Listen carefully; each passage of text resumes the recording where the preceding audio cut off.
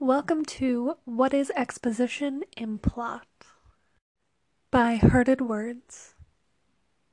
Congratulations, you've hooked your reader. Now it's time to get things set up for your story, and this is where exposition comes in. So what is exposition in plot?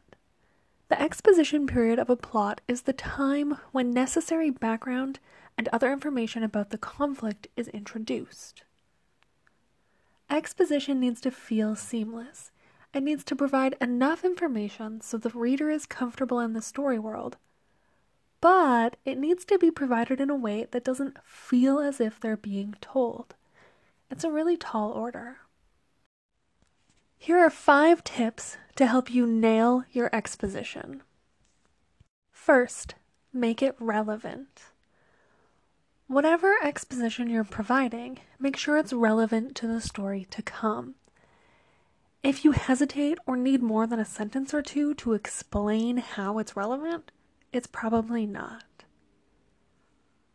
Second, provide only what's necessary. This is probably the hardest part of exposition. It's really difficult not to overwrite. Writers have a tendency to over-explain backstory. They provide significantly more information than the reader needs. This, in turn, bores the reader. So ask yourself, does your reader need to know this right now? There are 2 important pieces of that sentence: need and right now. Need is a necessity. Without the information, the reader will be unable to figure something out. If the reader will understand without it, it's not necessary. And right now means they need to know it now, not 10 pages from now, not 50 pages from now. If the information is necessary, can it wait? If it can, it should. Third, good exposition should feel like it's part of the scene, not an addition to it. This is a type of relevance. The exposition needs to be relevant not just to the story to come, as tip number 1, but also to the scene it's being shared in. Remember, you're writing the story. You can create any scene you need. There's no reason to force exposition into a scene that it just doesn't fit in. 4. Good exposition is realistic. All stories across all genres need to be realistic. And that doesn't mean like real life. It means how would it actually and realistically happen in the story world. Here's an example of some realism if your story is based on the real world. Think about the last time you brought a friend with you to meet a group of people you already know, but they don't. How did you introduce them? You probably only gave their names. In certain groups, you may give some context to how you know each other or why they're there, but for the most part, just names. Keep this in mind when introducing characters to groups of people. Keep it realistic. Names. Maybe brief physical descriptions, since your reader can't see.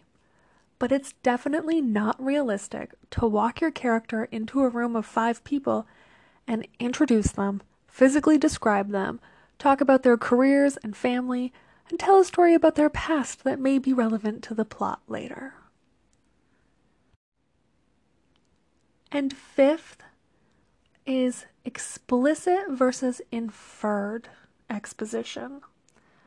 Not all exposition needs to be explicit. Your reader probably isn't a complete idiot. They'll be able to pick up on subtle information, as in things that you infer. When should you provide exposition and how much? You can provide a little bit of exposition throughout the entire book, but there's a small period of your plot that's considered the exposition period. This occurs from the first word right up until the inciting incident. And the reason this first chunk of your novel is exposition is so that you can bring your reader into the story world and get them invested in it. Usually, for most novels, the exposition period is going to end at less than 15% of your novel. Head on over to www.heartedwords.com/exposition-in-plot. You'll find examples of the exposition period from best-selling and award-winning novels, and you'll get writing prompts and exercises so that you can practice writing exposition. Remember, exposition is all about preparing your reader for the story world. Thanks for listening, and like always, happy writing.